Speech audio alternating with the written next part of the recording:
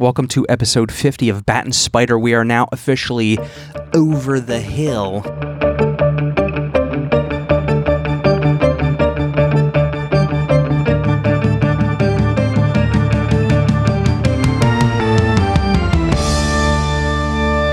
I just blew up and hung up some of those black tombstone-y balloons that say over the hill. Oh, beautiful. I can remember, so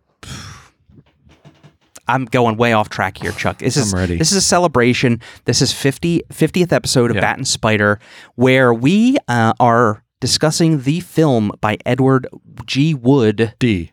Plan 9 from Outer Space. Edward D. Wood? Edward D. Wood, Jr. Chuck is pissed at me right now. Chuck is so mad.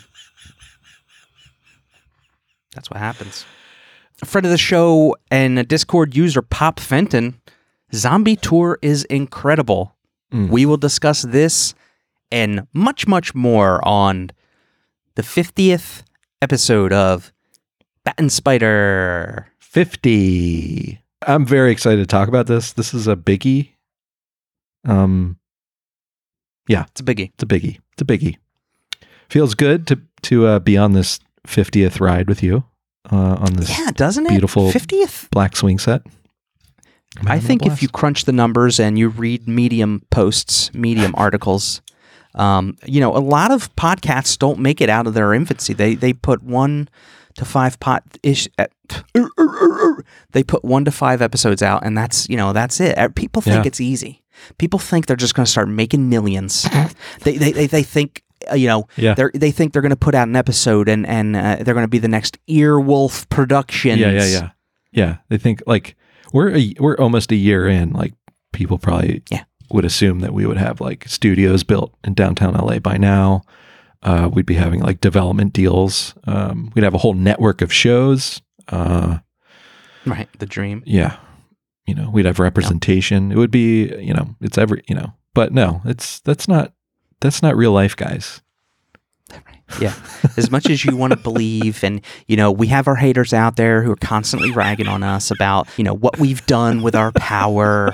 But, I sit in the same chair that I do for my 8 hours of work all day. The insides of my thighs are just as clammy as ever on this leather chair that I thought I was making an investment in and buying, when really it's like a terrarium. It encourages growth in the humid areas. Yeah. I don't think I've had a haircut since we started this. I'm still rocking the same hair.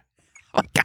I think you are too. I wasn't going to say anything, but if we could take a year back to now, what will really be the fire picture is, you being like BA on your skateboard, like those action shots. Chuck. Oh, yeah. That's coming up in a couple months.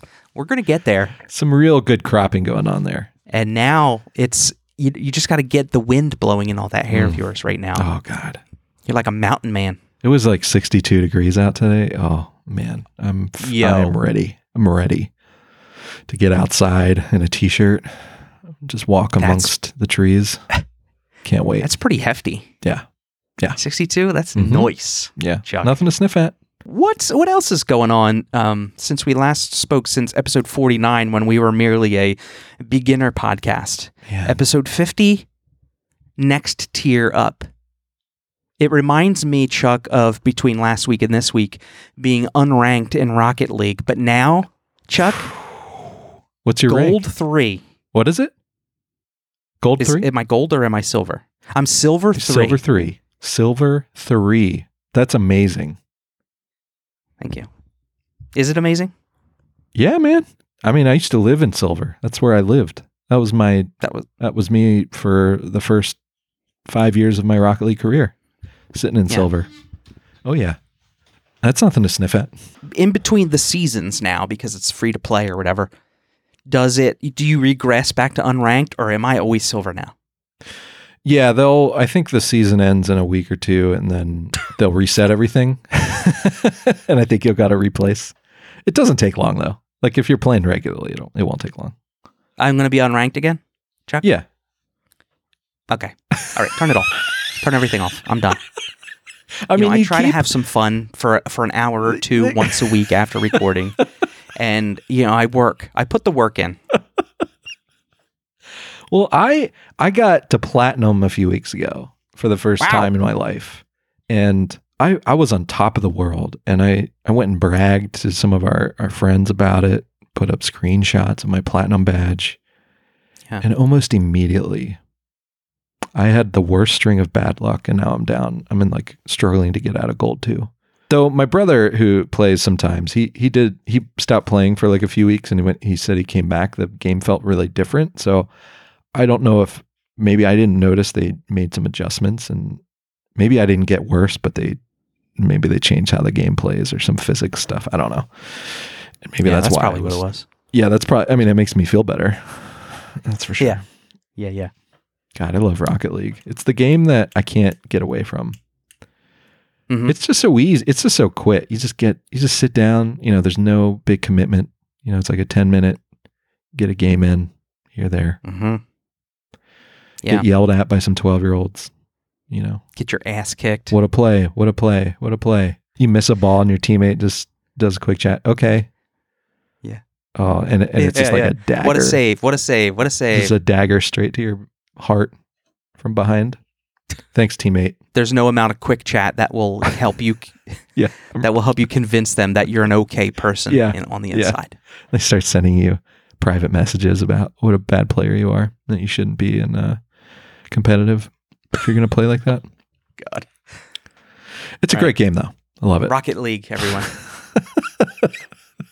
We don't have to talk about unless you want to talk about, but I watched a lot of superhero movies of a certain variety this week. How many hours of superhero movies is that? It's like 4, 5, 6.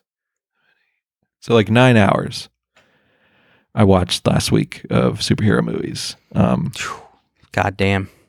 And I was feeling spent after all that.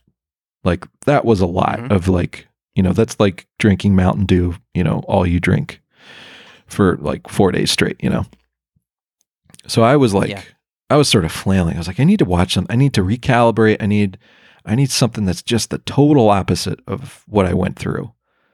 And I decided to watch my first Ingmar Bergman movie, Dale. I'm going to get all fancy pants on your A right now. Ingmar Bergman. Ever heard of him? Swedish. Wow. Guy, filmmaker. Yeah. Legend. I think... if you were to reveal that information inside of 70mm's Discord channel, they would like pick you up like you were in a throne, and they would pick you up like it were like a Jewish wedding, and they would carry you around. Hey, Mazel tov. I smashed the glass. Yeah, they would throw streamers on you because you're admitting your love, that you opened yourself up to cinema. So I watch a movie. Actually, you know what? There's a Bat and Spider tie-in. The reason I watched this movie, I wasn't like, oh, I'm going to watch a Bergman finally.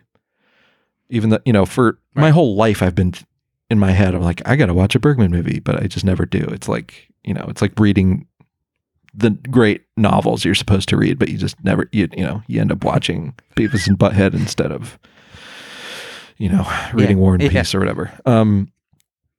But Anna Biller, director of The Love Witch, one of my favorite movies, she tweeted about this movie, Summer of Monica, that Bergman made in 1953. I think one of his earlier movies. And she posted a screenshot of Harriet Anderson, who's the star, and just her a few words about how she identified with the main character and this picture of this character. I was just like, I got to watch this right now. So I fired it up, and it was what my soul needed. It was just a human story about two young lovers who, they're both sort of fed up with their lives, and they steal their dad's boat and go spend the summer hopping on islands in Sweden. And it's so great at first. They're just, it's super romantic, and they're just doing what they want to do, making coffee on the beach, sleeping in a boat. It's just great, but it just slowly gets worse and worse as they run out of food, and they start to get sick of each other, and Monica gets pregnant, spoilers. And finally it ends up with them having to go back to real life. they're just realize it's over. We have to grow up. We have to go back, and it. I won't spoil the ending, but it's like it was just like it's a small movie about characters that just feel so real that it's what my soul needed. It was like this is like wow, this is just what I needed. I don't know. So now I'm like planning out my Bergman watch. Like I gotta watch all these things now.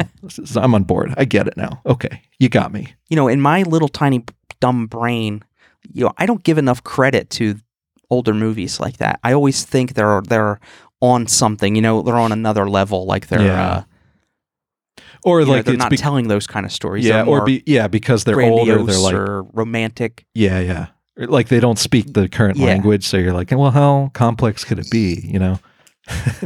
Right. And like with Bergman, like all the movies are in Swedish, so it's like how's the language barrier going to work? Like, are the subtitles really what they're saying? Blah blah blah. Totally, Dale. I get it. Yeah. Mm-hmm. But man, it's like after watching this, it's like, okay, I get it. I get why like every director I like talks about Bergman. And how about you? Did you watch any garbage or non-garbage? Yeah, Chuck, I did, and something that you might be familiar with as you've trodden down this path you've trodden down this path recently. I watched, for my little soul, the first 2 Hellraiser movies. Oh wow, yes. And yeah, the first time I've ever seen them. I've never watched. I was always afraid of the imagery in Hellraiser. Oh, totally. But I'm a big boy now. I'm super big boy. No, when I watched them last year, that was the first time for me. Because I think I had one issue of Fangoria as a little boy. And there were images from... Oh, yeah, it was enough to... Yeah, there was images from Hellraiser in there, and I was like, oh my God. Like, it just scarred me. It burnt into my brain. Yeah. Never. Right. Too much. I watched the first 2, and yeah, I'm probably going to stop there. I don't think I'm going to move on unless they're easily accessible. But I have to say, I liked them. Yeah. I have to say, I felt completely comfortable and at ease with the world that they build around you more progressively in the movies, but they don't explain anything to you. Yeah. It's a weird way to put it, but the imagery and the way, Pinhead and the Cenobites show up, and they just, they basically just like steep you in this weird hybrid world of real life and this hell that's comprised of, this hellish hellscape that's comprised of people just looking for another level of like eroticism or something. Yeah. Like they're done experiencing everything that they can in this life, so they're just looking for something more. Yeah, but it doesn't explain any of this. It just lets you witness it in the most simplest of terms. It's just a guy in a house, and it happens to him, and then he comes back because he feeds on the blood of that leaked in the doors. It's so weird, but it's not bad. I'm kind of like intrigued by the horniness, the horny imagery of this hellish. I don't know. It's very Is that the very vibe, horny Chuck? Too. Yeah. No, you're hitting it, Dale. Like that's very horny. Especially that just the first one. I loved how you described it. Like it is. They're not concerned with giving you all the information. And I really appreciate that about it. It makes it a lot scarier and a lot more uncomfortable because you're like, because you see that when the Cenobites appear, you're like, oh my God, like there's a whole system to hell or whatever, but they're not really explaining. Yeah. It's just like appearing in your attic all of a sudden. It's just like, holy motherfucking shit. And it's like, it's really terrifying. You had this house before, but now it's like a level of hell that you hadn't even known about. Yeah. But it's also a small story. And that's what I like about it. It's small. Like it's just a guy in an attic, like slowly growing as he feeds on more blood. And that's what's so interesting. Yeah. Because hell is all time, all world, Yeah. But this is just, there's 4 Cenobites for one man in an attic, Yeah. Yeah. How about, I remember the one thing that bugged me about that movie is that I think they shot the whole thing in Britain, and the accents are all over the place, and I think they're trying to say it's in America, but it's like clearly Oh yeah, everything totally is very British. But I think they were trying to make it set in America. And I was just so confused by that. I was like, just set it there. Like, it's not a big deal. Right. Yeah, just like the dad and Uncle Frank had had like American accents.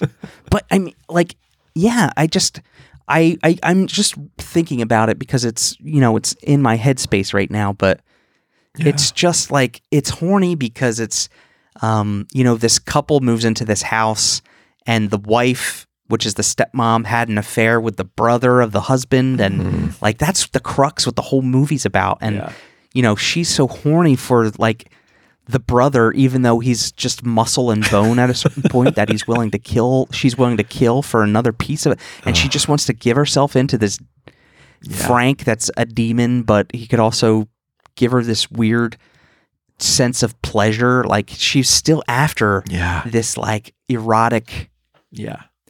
Are the rest of the movies this way, or is it? I mean, I know they're terrible. From as here someone on out, who right? watched all 9 of them, are there 9? Oh my god! If you stop right now, that would be my biggest recommendation. You do not need to see anything else. But we are who we are, so I'm not gonna yell at you for going on. But Thank you, Chuck. The third one is very different. It's like, it's when I think Miramax got the rights, and they they tried to turn it into like a 90s franchise. So it's a hard left turn. Right. I could see just by that description alone them trying to monetize a franchise, and it's almost like, I don't think The Matrix was out yet, but it feels it's like that 90s Matrix-y black leather, you know, New York club people. Like, it's a very different animal. Yeah. But yeah, it is what it is. Yeah. So, but that's cool, I man. did it. That's very cool. Yeah. Those thanks. first 2 are something wild. special, I think. Yeah. I give it more credit than I ever thought I would have. Yeah. You know, my opinion of it before, and you know, how I never knew what Pinhead was, but I would have never guessed he was more just like a bystander. Yeah. You know? Yeah. That's the other weird thing, is like, he became such a iconic image that like they try and make him like into Freddy Krueger in the later movies, but it's like, that's not what this was supposed to be. Like, it's not about him. He's just like an expression of a gross feeling, kind of, almost. Yeah, right. Yeah, he's just like the manifest of that. Yeah. Oh wow. Wild stuff. I'm going to be thinking about them for a while, just because, you know, stuff like this I could obsess over because they don't give you all that you need to know. Yeah. So that's what really keeps you thinking about it. So props to, you know, everybody in the Hellraiser franchise. Totally. Oh, how about that female Cenobite?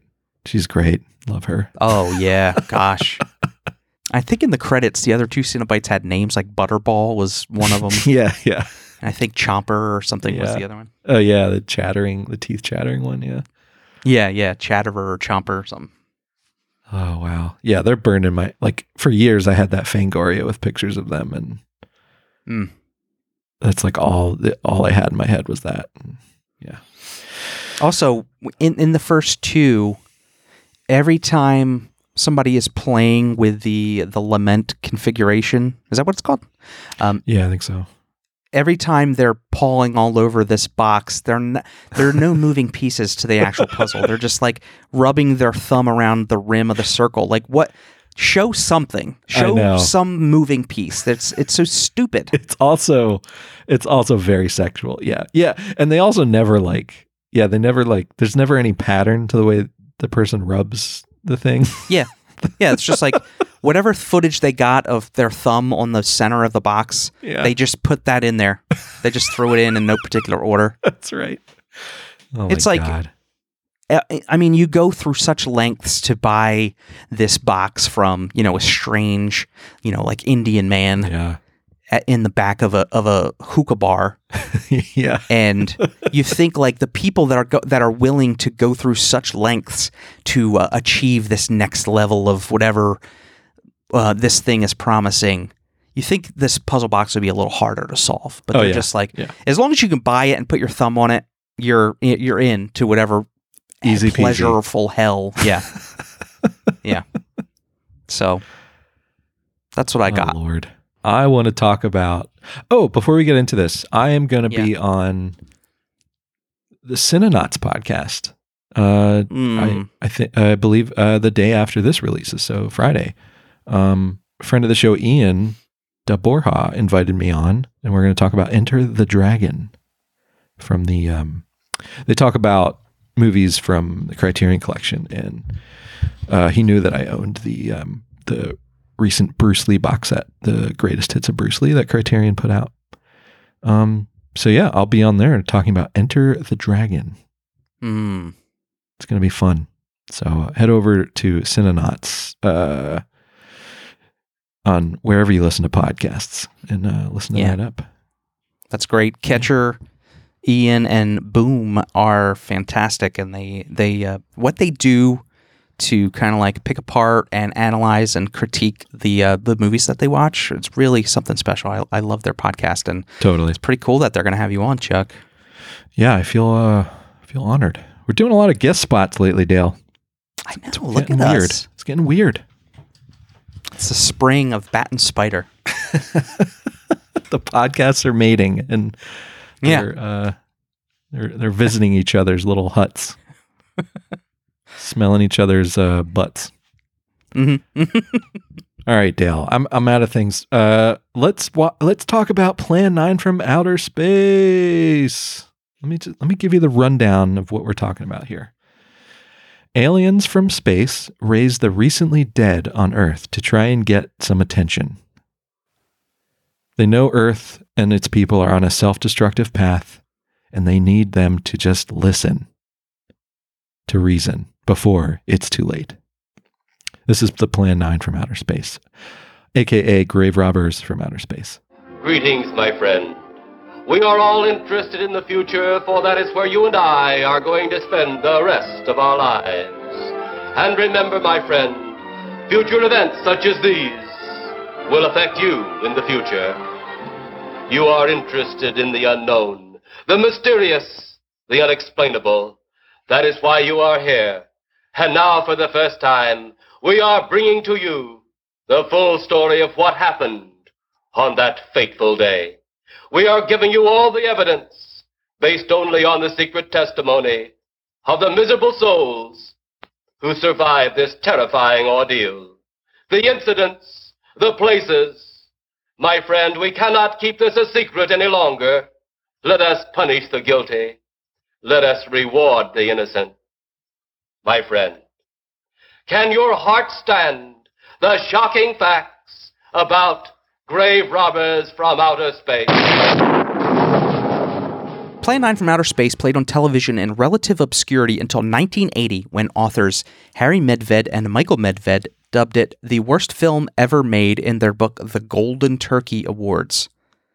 So to think, on one hand, the Medveds, dub it the worst film ever made, it's done wonders for the movie. Yeah, I mean, they probably, I think a bad movie, like culture around like cult movies and bad movies probably was in its infancy, and they probably never thought, us deeming this could possibly catapult this thing into a new atmosphere of notoriety. That could be the reason why Ed Wood, the movie, was made. Ed Wood is even, recognizable in terms of, what they did to label this movie the worst ever made, which has been respectively described as the epitome of so bad it's good cinema. I mean, it's also heartbreaking because I think when the Medveds did that, I think it was like a year after Ed died. He died like penniless, alcoholic, like died in his 50s. He was not in a good place.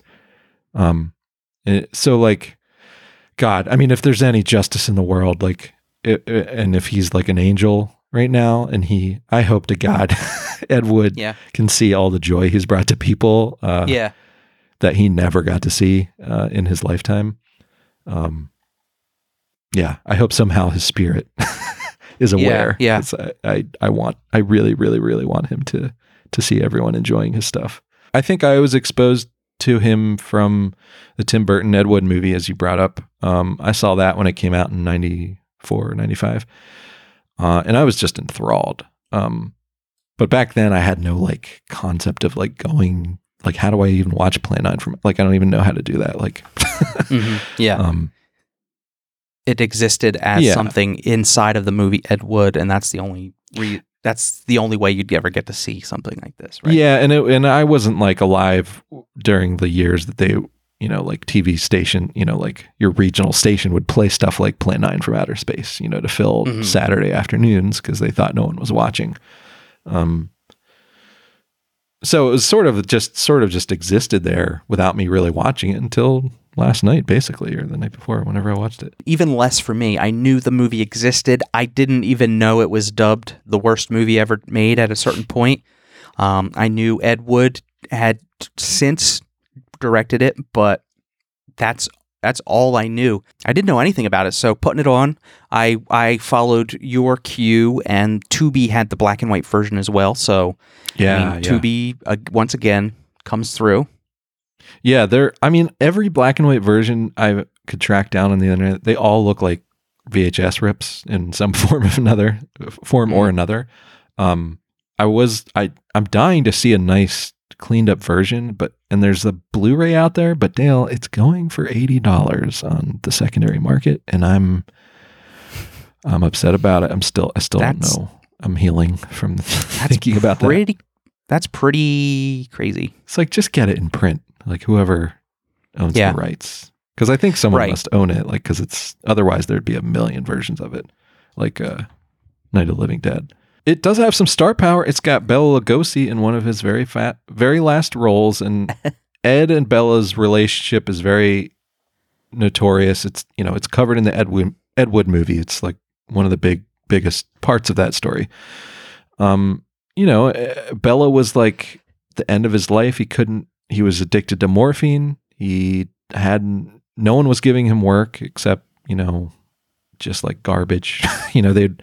You'd get paid to appear as Dracula, but like I think even like, we just watched Abbott and Costello movie that he was in, and he only got that job because one of the guys in Plan 9 from Outer Space was working at that studio at the time, and they're like, he heard them planning on like who to cast as Dracula, and they didn't even consider Bela. They thought he was dead already, until like he was like, hey, well, Bella's still alive. I'm sure you could get him.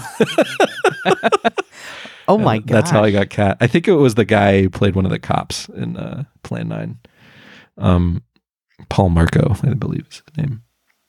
But Bela became sort of Ed sort of like, he was like the proto John Waters. He had this crew of weirdos that just like hung out pretty much, and like almost everyone in this movie was in this weird group of people who were like, I was watching an interview with Vampira. Her real name's Mila Nurmi. She was like, yeah, we were like the Hollywood D-listers. Like we were all like none of us are really that famous, and but we were just like hanging out. Yeah, so you got like footage that Ed shot with Bela that he managed to fit into this movie somehow, not very elegantly, and maybe more comically than elegant. We've got Tor Johnson, who was a wrestler of the time, who was a big Swedish fellow, who just looks amazing. I don't know, was he rolling Melissa thought he was just rolling his eyes back in his head to like have those white, to make his eyes just look white. And I was like, yeah, maybe that's what he was doing. Oh, and we have Vampira, who I'm a huge Vampira fan. I think this is after her show got canceled, but for a little, she's dubbed the first horror host. She was like the very first person to introduce horror movies on TV and a station I think in LA. And, she came up with this character like a vampy, sexy vamp lady with jet black hair and a black dress and long nails and huge eyebrows, black lipstick. She sort of created that look. I mean, it was probably based on like the Addams Family a little bit, and probably some other, just like probably like some of Dracula's brides from older movies. But she really created that look that is just so iconic, and you know exactly who I'm talking about when you see Vampira. And she like she's in this movie. She doesn't talk. She claims in some places that she asked Ed that she wanted to do her part silently because she didn't like the dialogue he had written for her. Wow. But she still agreed to do the movie. And I feel like she was only there like one day. Like I don't know. I think she was not into it because so many of her shots are just like cut in. Like she's never in the same room as other people that are in the same scene. It's always just shots of her like in a completely different place, but cut in like she's there. It's pretty great. Yeah. You know what? I'm glad you point that out, because so many of the shots, especially with Vampira, was just her alone in a field or next to a house, and she's just there. She's just like cocking her head around side to side. Obviously it did nothing to service the film and forward it plot-wise, but now that I hear you say it, it's just clips of her edited in. Totally. It's so weird, and it just contributes to the rest of the weirdness of the movie. Just for preservation's sake, it's great that she's even in there dressed up, because like none of the episodes of her show survive. Like I think there's like one clip that's like 5 minutes long or even less that you can find on YouTube of the original Vampira show, but that's like the only remaining footage that survived. Like everything was erased or just not kept. Wow. So it's cool to have because this is very recent to her show. So it's cool to have images of her dressed up as Vampira and just acting vampy in pretty like important. A cemetery. Yeah, it's really great. It's striking too. I mean, it's like you see those images of her like coming at the camera with her giant hands out. It's like, whoa. Yeah. A lot of our listeners were reviewing this, and they're always like across the board, like, I don't know what's going on in this movie. And it is true. There's an aspect of like, because it's so disjointed and it feels like someone making a collage out of just like ends of footage. It does like, it does weird things with your brain, but honestly at the heart of it, like I kind of got it. Even, it's like flying saucers coming to Earth, and they're just mad that Earthlings aren't acknowledging their existence. And they're really pissed off about it. Yeah. It's great because, from every, level of authority other than top brass. Yeah. I mean, everybody witnesses flying saucers. Everybody is affected by them. Yes. Policemen are killed by them. Yeah. But still, the government says they don't exist. Yeah. So therefore, officially, they don't exist, and the alien race is pissed off about it. Yeah. And they're going to do something about it. And like they even know that the Earthlings have even managed to make a computer to decode their language so they can understand what they're saying, but they're still not responding, right? Even though I guess it's sometimes the army guy does say, "Oh yeah, we've tried to talk to him," but I guess those messages were lost. I don't know. Right? Yeah. I mean, it is a mess. Like things don't make sense, but at the heart of it, it's like. And then like at the end of it, the aliens reveal like, yeah, you guys created guns, you created bombs, you made the atom bomb, you made the hydrogen bomb, and next you're going to make, what was it called? The Solar Night. That's it. I found it. Yeah, Solar Night. Yeah, basically, Solar Night, it was basically like anything, like the sun gives off these molecules and eventually we would learn how we were going to explode those molecules, basically like, so meaning anything the sun shines on is going to be vaporized, or just burnt up when we discover this, technology. But the way you hear Eros describe this is mind-numbing. Will take you on a trip. It's so long. Ultimately, what their goal was to help. So they were incensed that the human race didn't recognize them, but also what they wanted to do was first bring back the dead as a means to start terrorizing and fighting back the human race, just to get them to listen just to get them to listen. They wanted to cause enough chaos for the humans to recognize that they existed, and they wanted to have a conversation. And the raising of the recent dead, that's the titular Plan 9. Plan 9.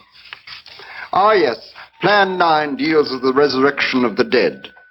Long-distance electrode shot into the pineal pituitary glands of recent dead. Have you attempted any of this plan as yet? Yes, Excellency. How successful has it been? We have risen 2 so far. We shall be just as successful on more. And if that doesn't work, we're going to send one of these raised deads into your back garden and then turn on the decomposure ray. The old one must be sacrificed. Re-land on Earth. Send the old one to enter a dwelling. Then cut the electrokinetic and turn on your ship's decomposure ray. The result will astound those watching. Astound them enough to delay their intention until you have gained your other recruits from the cemetery. Yes, Excellency. It'll be done. Report to me when this has been accomplished. So we'll see if that works. See if that gets their attention.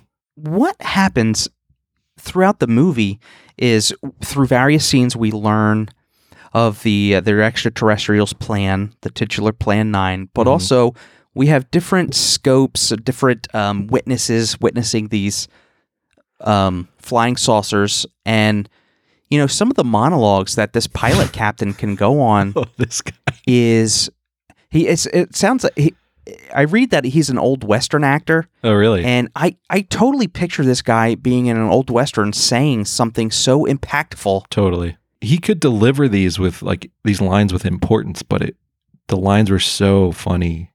They were silly. I mean, they were silly, but the way the gravitas he brought, you know what I mean, was just like,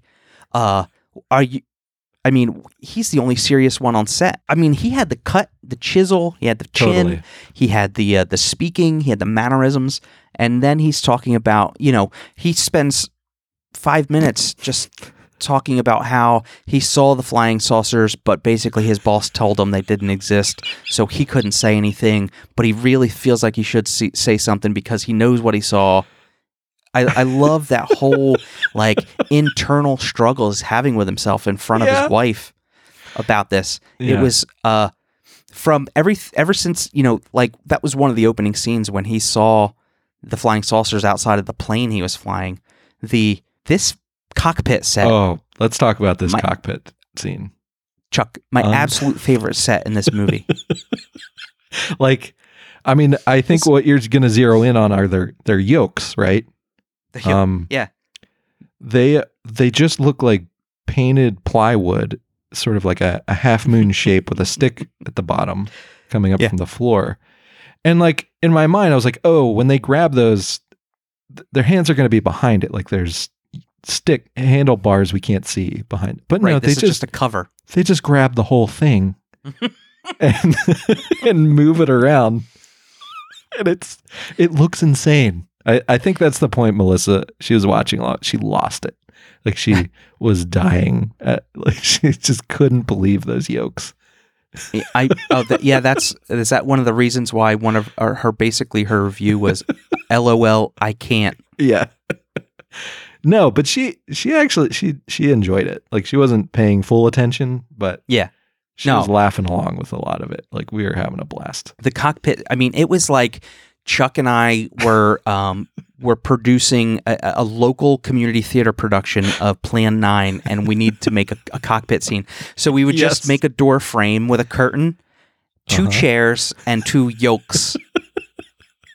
2 of the ugliest no effort whatsoever. It's basically like we were made to make airplane yolks now, but we don't have any skills. Like I've never seen an airplane yoke. Also, right. That too, yeah. I was so charmed and endeared with what I was witnessing because, I mean, there's low budget movies, and then there's, I'm not knocking it, but then there's Plan 9 from Outer Space where there's literally no set. It's just a drywall wall with a doorway and a curtain and 2 chairs and 2 yolks, and but they're acting and they're saying their lines like they just saw Martians out the window. Yeah. I mean, it's incredible. It's beautiful. It's incredible. It's a feat.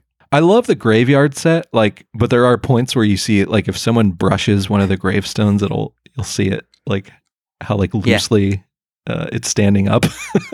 And the flooring is all it's all material. There's no dirt. Yeah. Which was awesome because you could see their shoes like shuffling and moving it around. Totally. Oh yeah. Totally. I mean, this has all the Ed Wood hallmarks, like using stock footage. Like he uses tons of like army shooting missiles, like from trucks, like that, like all the army footage is just stock stuff he found and had access to. And things like Bella, like he had this footage of Bella, but they needed more scenes with him. So they found a local dentist who Ed kind of thought looked like Bella. And he looked even more like him if he just holds the cape up in front of his face the whole time. So that's what they did. So some of the scenes it's Bella, but for most of them it's a dentist from Hollywood with the cape in front of his face. Right. And they just refer to him as an old man. The old man. He's the old man. They don't refer to him as, they brought him back from the dead and turned him into a vampire. He's not supposed to be a vampire. He's not supposed to be Dracula. Nope. He's just supposed to be an old man. He's an old man who looks like Dracula. Fungi72, our friend from Discord, Veronica comes to mind as I watch this. We will have to wait until he makes more movies, but Glenn could be our Ed Wood? Maybe. I mean, could be. Chuck's face, incensed. He's too old. He's too old. Yeah. Glenn's in his 60s. I don't want to break the facade for anybody. Friend of the show, Gru Grux Dave. There's a lot going on here that doesn't work, but there is something Wood does a solid job of. His insights into humanity's dichotomy of balancing our fear of the unknown and technology while also being undeterred and slightly stubborn as Earth's food chain king and the blind hubris that comes with it. Pretty incredible words for his 2-star review. That says, wow. Okay. That's like, but that explains it well. Like the themes that Ed was working with, they're kind of like, they're pretty, as good science fiction, especially in his day, that, that's what you were concerned, you were like sort of judging the present by telling these stories of the future and where we're headed. And it does kind of do that. It just does it with a flying saucer that lands in a graveyard, and when you go inside of it, it just looks like 4 walls and a bunch of radio equipment and some earth tables. Earth tables and like an earth typewriter. Yeah. It was great. Having seen bits and pieces of this movie, I was thrilled to finally sit down and just watch it. And I had way more fun than I expected to fall asleep. Honestly, I was like, this is going to be boring, isn't it? But I really had a blast watching it. I think it helps to have someone in the room to laugh along with you, to watch this, but it really is. I don't know if you're at all enthralled by people with passion and not a lot of money. This one just really hits those buttons for me. I can't get enough of it. I mean, on its face, I'm going to say bad movie, but it's not a bad movie. But, by any movie standards, it's a bad movie. But to see it, it looks like, look like a home video but from 1959. It's a home movie. Yeah. With that level of costume and set. But also, a lot of effort went into the script, and, whether it makes sense or not, you had a script there for an hour and a half worth of movie. Yeah. It was a script, and everybody knew their parts. It was, rehearsed and acted, whether it was well acted or not, that's not up to us. But you can tell that, Ed Wood had a passion project, and he saw it through. And I had fun watching this too. There was times where, it had it had trouble keeping my attention, but and like you said with some of the absurdities with Bela Lugosi, that's not Bela Lugosi at the end. In another scene, you kind of get confused, and you're just trusting in your brain that you're seeing continuity, even though there is none. Like the vampirist parts, like we talked about, she's in it, but she's not. Is she in it? She's in it, but she does nothing. But man, it was great. Yeah, it was great. There's also some. I just want to talk about this real quick. I think the way they got some of the funding for this is that they worked with a Baptist church in Southern California, and Ed kind of led them. These like ministers, he kind of led them on, sort of saying that he was making a family movie, like with Baptist messages and stuff, and like going so far as like they wouldn't make the movie unless everyone involved was baptized. So like they show this in the Tim Burton movie of like Ed Wood and all his cast of weirdos getting baptized in a pool like at the church. So that they could make Plan 9 from Outer Space. It's pretty fucking great. I was wondering what that story was, because folks in our Discord would mention it, and they're just like, I'm just glad we were able to. Ed was able to sucker some money out of the church. I did not. That's an incredible story. Yeah, I mean that's the other thing is like that shows how Ed was just how he was able to make these movies by just somehow getting. I mean, they say the budget on Wikipedia is like $60,000. Like for him to like, maybe con is too strong a word, but convince a Southern Baptist church to like give him money to make his insane sci-fi movie. That is one of the most beautiful things I will ever have the privilege of thinking about in my lifetime. So yeah, I loved it. I'm ready to watch more. I want to watch Bride of the Monster and maybe get into some of the seedier later woodwork where he was doing some adult films, which I have some. Whoa, really? Yeah, but I kind of wanted to like watch this stuff first before I get into that. I mean, since this, I think I'm gonna try to make it a point to watch Ed Wood before we sync up again on our next episode, because I'm really intrigued by the man's story. I love that movie to death, and I hope you enjoy it. That's awesome, man. That was Plan 9 from Outer Space. Let's talk to the villagers. Jesus Christ. Excuse me? Let's talk to the Bat and Spiderers. I think I saw a lot of listener feedback coming in through the wire throughout today, Dale. It was throughout the week. It was zipping across. I couldn't even pay attention to my. I was too overwhelmed thinking about it. Yeah. But if you wanted to send in your feedback, obviously send your feedback, and we're going to deal with it when we get it. We'll cross that bridge when you hit send. With it. Yeah. You can send it to batandspiderpod@gmail.com for one. The official Bat and Spider hotline, 315-544-0966. How about when the Ray jams and Tor starts attacking that alien? Her Ray is malfunctioning, and then Bunny just tells her to drop it. It's just like, and then it starts working again. Yeah. So they're like, it probably unjammed when I dropped it. It got fixed. First up, email from our friend Jim Connick. Nice. That's iTunes in the Discord. If you wanted to join our Discord and you could talk to iTunes, go to batandspider.com and find out how. Hey Chuck, hiya Dale. Congratulations on hitting 50 episodes of Bat and Spider. I hope there's a foil cover variant for the episode. Yeah, I mean, or lenticular, foil, holographic, something. Ooh, holographic would be nice. I wanted to take a minute to say a little thank you for the podcast. I saw the first episode on Chuck's Instagram way back last April and jumped right on board despite not having seen The Driller Killer because the pod description sounded like my kind of thing. And hey, I already like Chuck.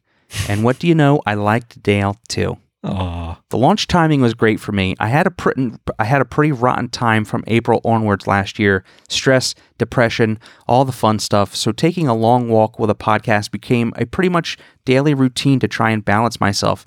And I was very happy to add Bat and Spider to the rotation.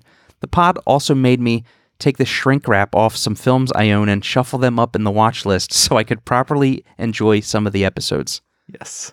I'm grateful for the community on Discord too. Even though I didn't jump in until recently, it's been nice to drop in and chat with like-minded folks and has expanded my Letterboxd following a good bit too. Sorry for getting a little deep here, but episode 50 seemed like a good a time as any to say a proper thank you to both of you for what you do. Here's to many more. Cheers, Jim. Wow. Wow. Jeez. My heart is a flutter. Jim? Thank you, Jim. Sappy. Wow. That dripping. means a lot, Jim. I mean, this year has been really shitty, and we're coming up on a year of it. I mean, we're here at a year of it. Yeah, I think we are at a year. It's but you know, this has been really great experience. And I don't think we plan on ending this little experiment anytime soon, because it's just as if it helps you on your walk and keeps you from the darkness, I think I can probably speak for Dale that it does the same for us on our end. It's it's good for our souls. Yeah, absolutely. And to hear any kind of feedback that it's maybe helping other people too, that's wonderful. Yeah. And yeah, Chuck and I can confirm, Jim Connick showed us pictures of his movie room. And God, man alive.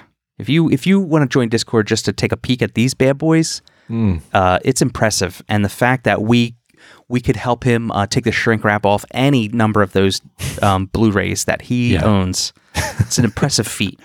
A library, you might say.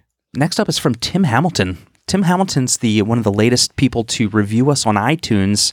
So thank you, Tim, and thank you for anybody out there who has reviewed us on iTunes, because it goes towards a lot.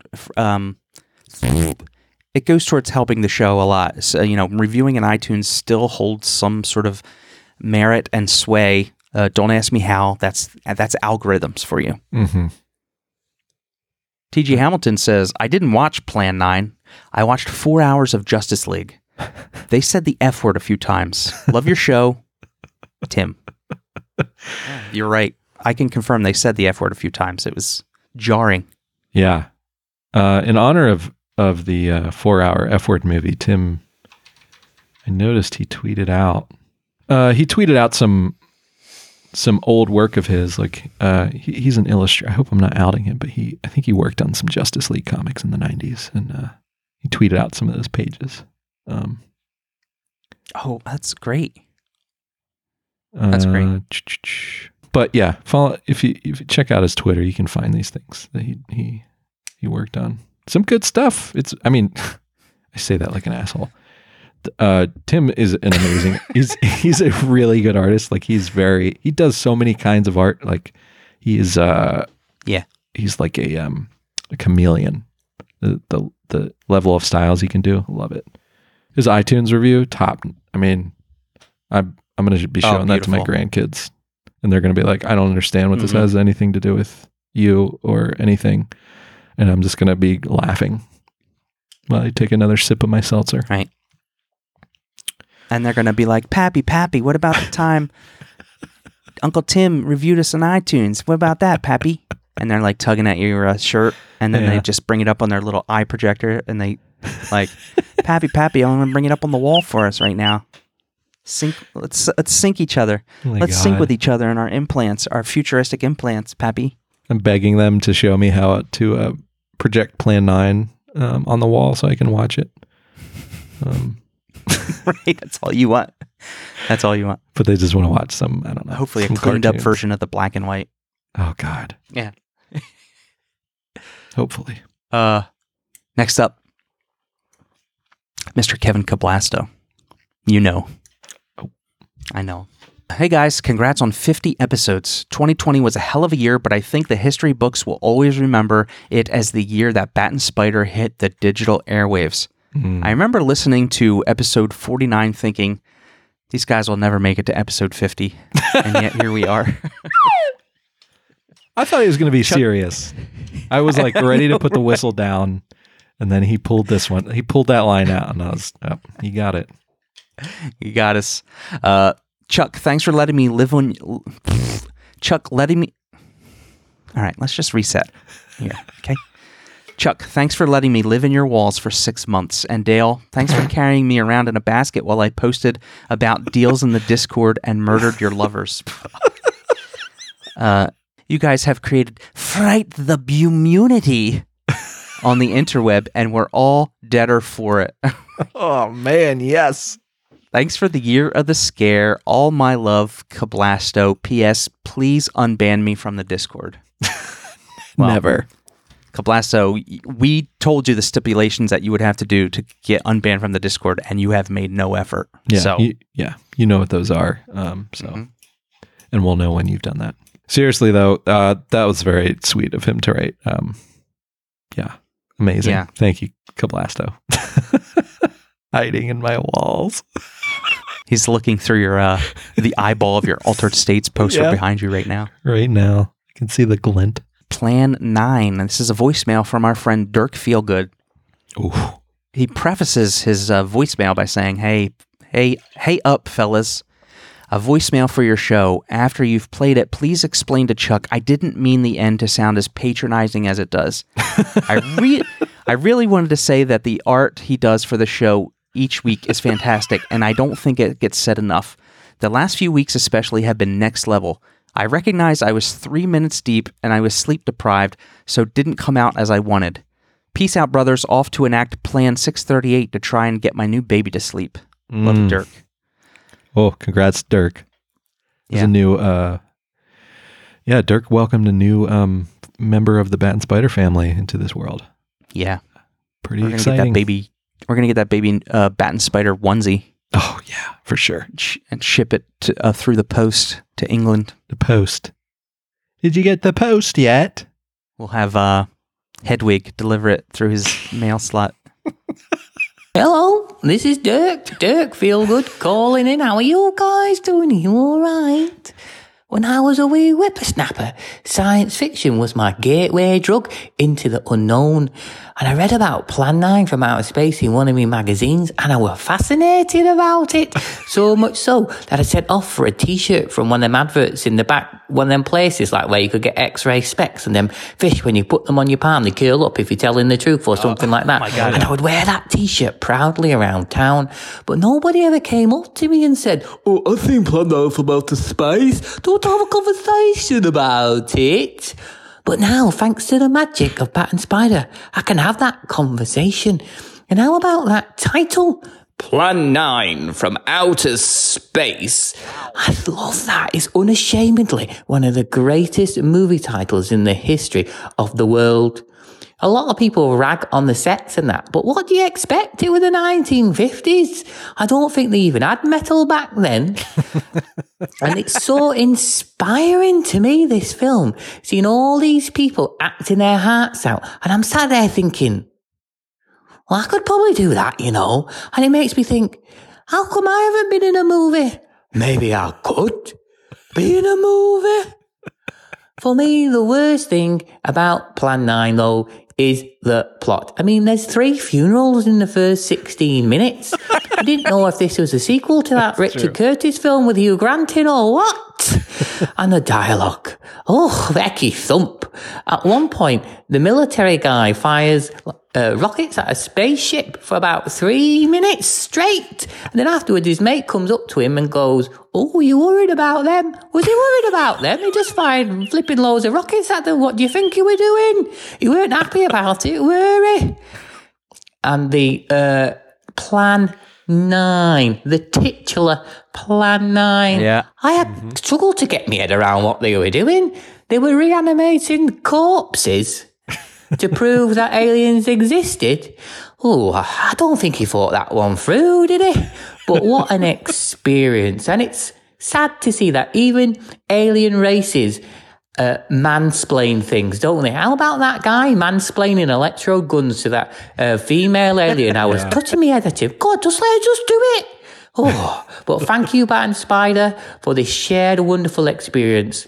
And it's 5 a.m. in the morning over here, and I'm walking around the kitchen with a sleeping 2-week-old baby in my hands, and I just want to say, happy birthday, Bat and Spider. Well, I know it's not really your birthday. 52 would be your birthday, wouldn't it? Or would it be 53? I can't quite work it out, but 50 just sounds nicer. So happy birthday.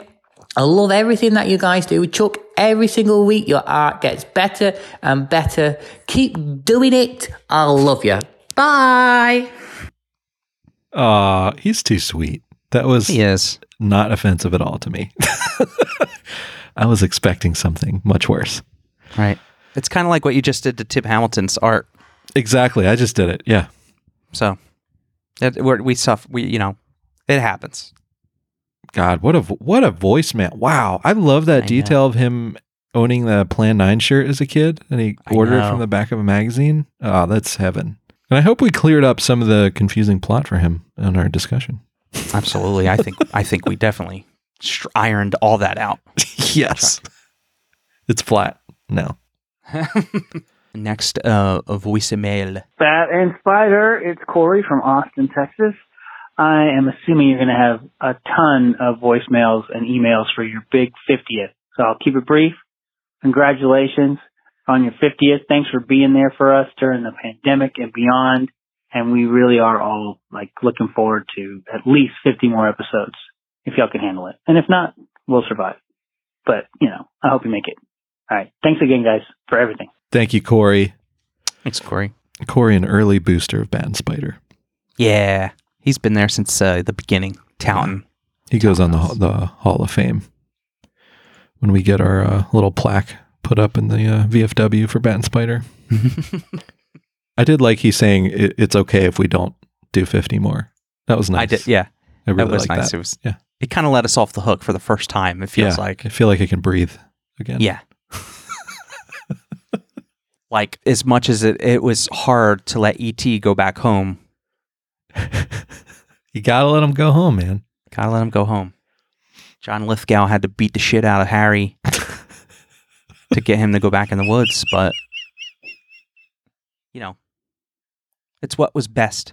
Hey, Bat and Spider, how you guys doing? This is Jamie Filer. Haven't talked to you in a while. Sorry about that. I've just been super busy and life, craziness, whatever. But just wanted to send you guys a message. First off, tell you congratulations on the big 50. Can't wait till you get the big 100. I don't. It sounded better in my head. It really did. But it's fine. We'll move on. Yeah. So tonight you guys are reviewing Plan 9 from Outer Space. I want to thank you all because I'm an old punk rocker. The first punk rock band I ever heard, my gateway drug was the Misfits. Definitely heard of Plan 9 from Outer Space. Always saw those images of Tor and Vampira, things like that. But I never watched the movie. I don't know why. It's one of the most easy to find movies anywhere. You can, even before YouTube and Tubi and all that, it was in every dollar store for Halloween, right? But unfortunately, I never watched it. And I thought, this is the time. I got to do it. So I did it. And surprisingly, I actually found it really fun. It's kooky. It's got problems, of course. But, it's a $12 budget? Maybe. But I really enjoyed it. I love Tor. I enjoy wrestling. Believe it or not, I actually used to be an indie pro wrestler myself. So hello. I love that history, and I'm not familiar with him at all. But now I want to go YouTube a bunch of his old matches and watch him. That dude's huge. He is like a monster, right? Yeah. But Vampira, ooh la la. Very weirdly one of the queens of goth, right? And old Bela Lugosi, how cool is that? So, yes, there was problems about it. It is a weird, wonky movie, and I'm still just kind of as soon as that Indian hit, I was like, and this is it, right? We're done? Okay, cool. The best thing, I wrote a little note in my sketchbook that put it as, I felt like it was narrated like a comic book, acted like a play, but somehow still was just a movie, right? Yeah, but at the same time, I had a lot of fun with it. I hope you guys enjoyed it too. And if not, hey, that's okay. There's nothing wrong with it. It's just another one to add to the pile, right? But anyway, congratulations. Hope you guys are doing great. And I'll talk to you soon. Have a good one. Oh, that was a great voicemail. Thanks, Jamie. Yeah. Yeah, I meant to say that the narration that pops up in Plan 9, it feels like you're reading a Stan Lee comic book where he's narrating things that are happening on the screen. Like I think at the one of the funerals, he's like the narrator says, and the people left the funeral, and then you watch them walk away from the funeral, and it's like, why? Why did he say that out loud? It didn't need to be narrated. And he an awful lot. He narrates what the actors are feeling for us. Yes. In case we probably didn't know at the time what they were feeling, but he tells us what they're feeling, so that's good. The grief of his wife's death became greater and greater agony. The home they had so long shared together became a tomb, a sweet memory of her joyous living. The sky to which she had once looked was now only a covering for her dead body. Oh yeah, it's good. Yeah. And thanks for bringing up the Misfits. I totally, that is a huge connection for me as well. I'm a big Misfits guy. So Chuck, that was it. That was the end of our correspondence. Yeah. Thank you everybody for sending it in. That was wonderful of you. We love you very much, and you keep us energized and going. Yeah. Thank you so much for all the congratulations on doing 50 of these dumb things. And yeah. As long as we're having fun, we'll keep doing it. We hope you're having fun too. Yeah. Agreed. Dale, what are we going to watch next week? Okay. Eraserhead? Man, I know one of these days I'll do it, but I got sucked in. I don't know what I was doing. I might have been working nights, and I came home, and I should have been going to bed, but I turned on the TV, and I was like sucked in for a half hour at least of this movie. And I think I either watched it till the very end, or I forced myself to change channel because I was just enthralled with what was happening, because I didn't know what it was, and I was tired, and I should have been going to sleep. It's like a fever dream. But nothing like that was happening with Eraserhead on the screen. Where do we go from here? There's no pressure. It's episode 51. Oh yeah, no pressure. This is going to be one of those ones where we kind of lean outside of the wheelhouse a little bit, but our mission remains true and focused. Always. Okay. I've been dipping my viewing eyes into the world of Andy Sedaris over the past couple months. He's famous for his Bullets, Bombs, and Babes. Or, more aptly, Babes or Bullets, Bombs, and Boobs. And we're going to watch... Wow. 1985. In this erotic spy tale, Private Eye Cody Abilene teams up with Contessa Luciana and policewoman Beverly McAfee to infiltrate a mansion and discover who is sending computer secrets to the Russians. I am so on board. Starring Sybil Danning. I'm a big fan of hers. She's fantastic. I mean, look at this cover. It's this poster. It's a man with his pecs and abs out with two beautiful women. Yep. He's holding the biggest Magnum 44 I've ever seen. It might be a little bit exaggerated. Behind him, there's like a yacht, and then a helicopter, and the top right, there's a sports car, and then there's some more action shots at the bottom. Dale, this is right in our wheelhouse.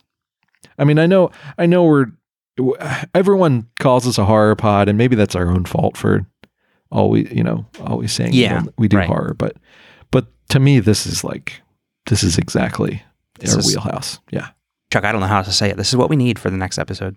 Yeah, I'm excited. Andy Sedaris, so he did Hard Ticket to Hawaii, which I've heard you talk about, and I've never seen. Fantastic film. 5 stars for me. I'm very excited to be exposed to this. It's on Tubi. God, sound the Tubi alarm. And it's also, these Blu-rays, my friend, are very cheap to come by. So oh, really? Maybe worth looking into. Yeah. I will be watching it on my own copy of the Blu-ray. Oh, that's beautiful. God, isn't that the best when we do a movie that you own on Blu-ray? Oh, I love it. I bought it. I get to watch it for the show. That means I'll actually watch it. I'll pull a Jim Connick and pull the shrink wrap off. Do it live on our Just for the show. Insta. Packing heat from Texas to Malibu Beach. Don't forget to listen to me on Cinenauts tomorrow for Enter the Dragon and the Crypt Keeper's Coffin. We got another episode coming Saturday. And review us, love us, shower us with gifts. And we'll see you next week, right, Dale? Chuck, love you. Love you, bud. Sweet listeners, love you. Until next time.